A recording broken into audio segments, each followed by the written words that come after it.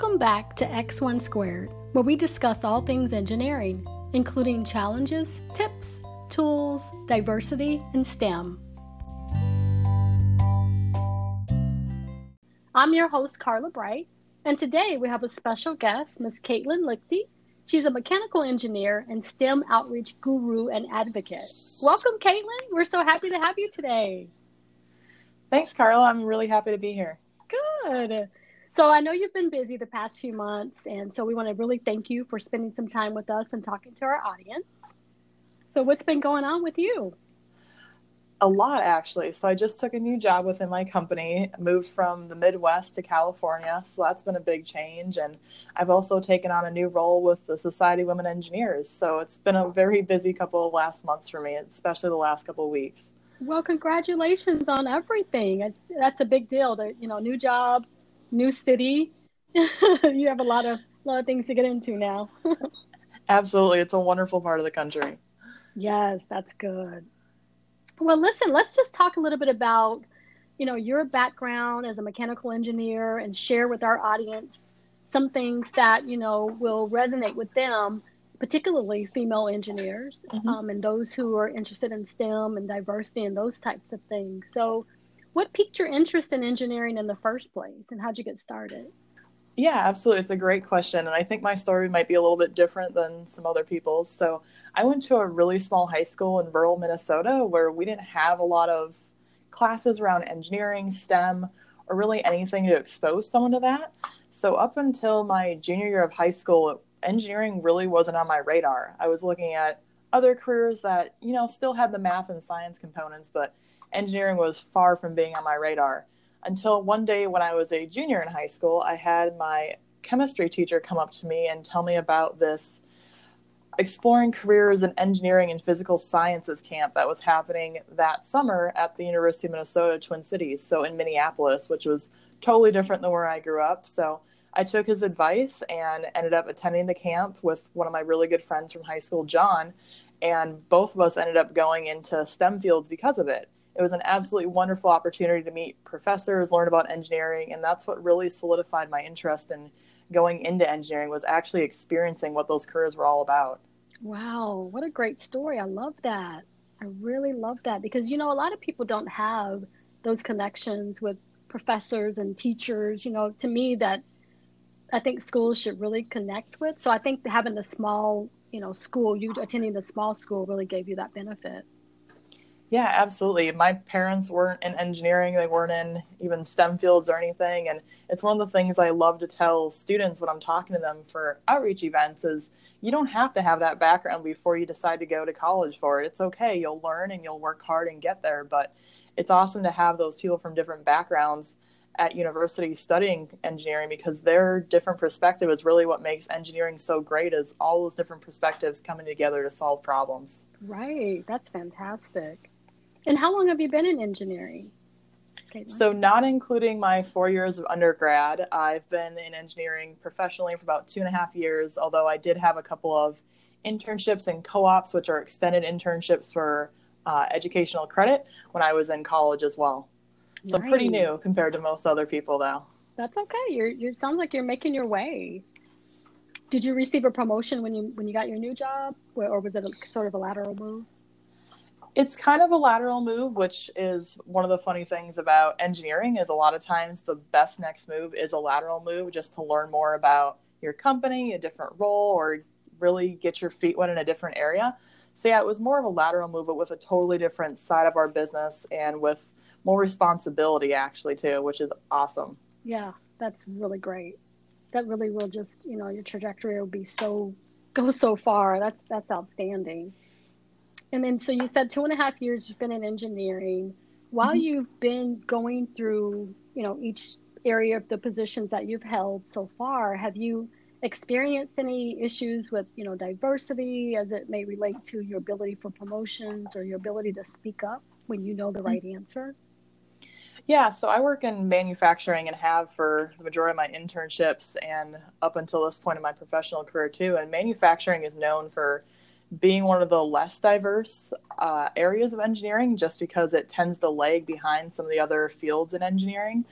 But from what I've experienced, all the companies that I've talked to or have worked for are really trying to bridge that gap so that there is those opportunities.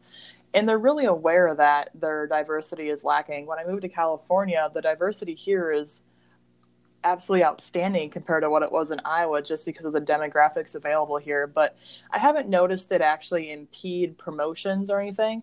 The companies are still trying to do their best to hire the right person, but it is one of those more of an internal battle for me. When I went to the University of Minnesota, it was a very diverse culture. I was very used to knowing that I could speak up whenever, where in manufacturing, you sometimes get this feeling that, oh, I'm not qualified to be here, or maybe this isn't my place to jump in and say something. So that internal battle is always there, but it's doing the little things on a day-to-day basis to try and build your confidence and make sure that even if you feel like you might not be the most qualified, to realize that you're there for a reason and your company hired you to be there. So it's okay to speak up.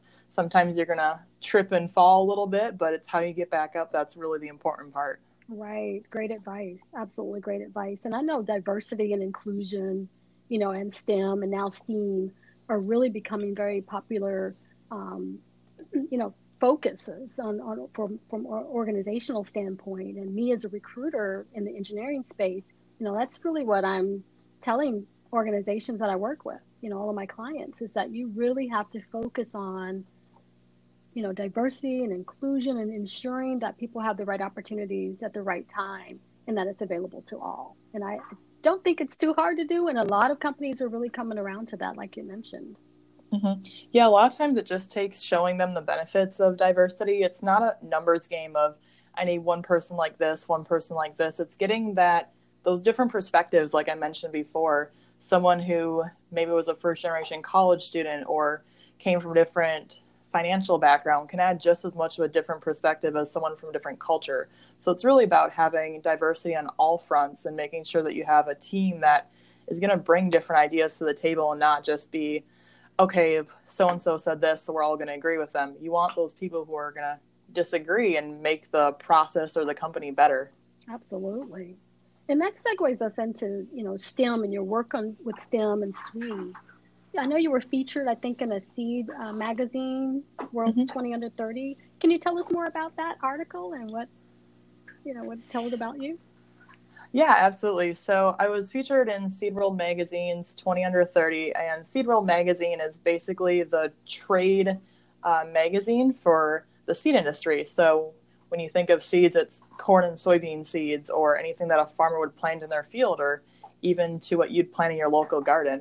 So it was an absolute honor to be featured in that, especially working for an agricultural company and being very close to working with seeds on a day-to-day basis. And the reason why I was chosen for that article was actually mostly around my outreach and education of my community of what agriculture is all about and how they can get involved, and really spreading the word that agriculture is one of those industries that, whether you really realize it or not, it affects every part of your life, whether it's the clothes you're wearing or the food that you ate or sometimes even the fuel in your vehicle. It affects everyone's lives. And when people think agriculture, they usually think just farmers, but it's so much more than that. So I was really highlighted for that aspect of my career so far, as well as some of the work I've been doing for my company as well.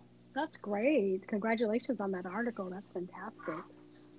Did you find a lot more people reached out to you, you know, to ask you additional questions about engineering from a female perspective from that article, or how did it? Yeah, I had a couple of people from other companies sort of reach out to me and actually ask me how I went about doing outreach in my community and how to start that conversation, since a lot of these plants for seeds or companies that do agriculture are generally located in pretty rural areas because they're very close to the farmer. And I had these people reach out to me and ask how they get more engaged with their local schools or their local cities, etc. So I was more than happy to share how to get more involved in the community with outreach in that regard. That's great. That's fantastic. And I know you, as we talked about, you do a lot of work with SWE and then STEM. You want to talk a little bit about what you do with SWE? Yeah, absolutely. So pretty much ever since I started college in engineering, I joined SWE, which is Society of Women Engineers. And what SWE's mission is really to uplift women who are studying engineering think they might want to study engineering or who are already in the field. So as someone who came from a background of not really knowing anyone in engineering, it was a huge network for me to really rely on and ask questions to, like, hey, are you having the same issue that I am? How do I deal with this? Not only technically, but those soft skills behind that as well. And a huge part of that for SWE is getting girls and boys when they're young interested in engineering. So ever since I graduated from college, I've really made it my mission to advocate for STEM and engineering in these more rural classrooms, or maybe classrooms where, similar to how I grew up, they just didn't have the resources to put towards teaching those classes. So through when I was in Iowa, I was our East Central Iowa section's outreach chair. So I went to different high schools, elementary schools, etc., and did, sometimes it was experiments with the kids to get them more excited about engineering. Sometimes it was helping teachers develop lesson plans on how to teach a specific STEM topic. Oftentimes the teachers really want to teach STEM, but maybe it's not in their wheelhouse. So they're afraid of saying something wrong or are intimidated by the subject. So I help to bridge that gap for them. And then also doing large outreach events in the community for underserved boys and girls, maybe from lower income families or people who just didn't have access to them, and making sure that they were able to experience what engineering was. And now that I've moved to California, I've taken on the role for the Golden Gate section, which is around San Francisco, for that same sort of outreach chair. And then I'm currently the entire society's outreach chair elect. So this year I'll kind of shadow the current outreach chair, and then next year I'll become the outreach chair. So really focusing on SWE's overall mission to get more girls and boys involved in engineering and supporting those who are already in engineering so we don't see the high turnover rate that we currently do. Right. I think that's fantastic. I mean, literally, you just landed in San Francisco and you're already placing yourself in these areas that you can already help people. I think it's fantastic. I like to joke that I'm a little addicted to outreach. It's amazing when you see these boys and girls who had never thought about engineering as a career path, and then you share their story with them, or you tell them about a specific type of engineering, and all of a sudden their eyes get really big and their face lights up, and you can tell that you've changed their life, or you've opened up their mind to different experiences. And that's really the most beneficial part of outreach for me, is knowing that I'm helping kids see different careers that they could go into, even if they don't end up going in engineering, just having that awareness that they can do whatever they want if that's what they want to do. Absolutely. I just think it's fantastic. And so typically, what age range are you out doing the outreach for? Did you say was middle school or high school? So yeah, it's anywhere from kindergarten through 12th grade, although I generally focus around the middle school age because they're the ones that are really starting to experiment with different concepts and sort of form what they want to do with the rest of their lives. But I'm also a resource for high school students who think they might want to go into engineering and have just a bunch of questions that they want to ask before they apply to that college or make that decision to go into engineering for sure. Yeah, that's great. That's a great overview, a great peek into your background. We really appreciate that. So when we move to the next phase of our podcast here, I have several hot seat questions that I ask each of my guests. And now it's your turn. I hope you don't mind.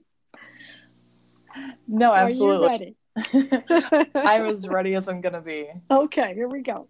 Hot seat question number 1. What is your biggest pet peeve? Oh, that's a great question. The funny thing is, so my biggest pet peeve is people who walk against the flow of traffic on sidewalks. So, if you're walking, walk to the right side, kind of like you would for traffic. Right. And the only reason why that's a pet peeve is because going to a bigger university, I walked probably a mile and a half to each of my classes, and I never left enough time to get to my class. Okay. So I always need to make sure I was going as fast as possible. And the people who walked against the flow were the people that slowed me down, getting me to my engineering classes. So I love that. You've got to be a good driver then, Caitlin. Tell me you are. I will say I am, but other people might disagree. Okay. That's fair. Okay, so hot seat question number 2. What is your favorite part of your day? So I'd say my favorite part of my day is I have a German Shepherd puppy. So coming home to her and just seeing the unconditional love and excitement that I'm home can be the worst day at work, or maybe I'm totally exhausted, but seeing her so excited always makes my day so much better. Oh, that's great. Oh, sweet. I love doggies. And then hot seat question number 3, what is your favorite engineering tool? Huh. Does Google count? Because I live off of Google. Like, I don't know how people did engineering before Google, whether it's unit conversions, looking things up really quick. But Right. so I'd say Google, but my scientific calculator is pretty close to second place behind Google. Okay, that's fair. That's good. I love Google too. I think I'm on Google quite a bit. So that's probably my favorite tool as well. And then hot seat question number 4, and the final question is, would you go to the theater or rather Netflix at home? I'm more of a Netflix at home person. I like curling up on the couch with my dog and just watching whatever I want. And it's a little less effort too than going out to the theater. Yeah, I'm the same way. I'd rather be at home than busy theater, especially as like it's like a new movie coming out. You know, I just don't want to fight the crowd. I'll just wait for it. Wait for it later. Absolutely. So, Caitlin, how can those interested in STEM or SWE connect with you or with those organizations? Yeah, absolutely. So you can connect with me in a variety of ways. I am on LinkedIn, so it's just Caitlin Lichty. And then you can also email me if that is easier for you. It's just caitlin.lichty@gmail.com. And you can also find my profile on 2 different engineering sites. It's FabFems and engineergirl.org. Both of those are readily accessible, and you can look me up on them, and that has my contact information as well. Great. And they're both great resources for those of you who are still struggling with either diversity, inclusion, or just an overall idea of what you want to do in engineering, or if you even want to go into engineering, for those of you listening. Please visit those sites and you'll learn a lot. Absolutely. And reach out to Caitlin. She's a great resource, as you can hear. So, Caitlin, we want to thank you so much for joining us today and giving us, like I said, a peek inside your life as an engineer and your SWE advocacy and outreach. We really appreciate your time, and hopefully we have you back on the show again when you come back on.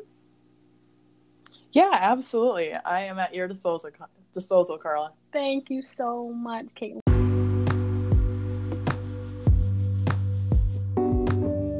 And thank you all so much for listening to X1 Squared, where we talk about all things engineering.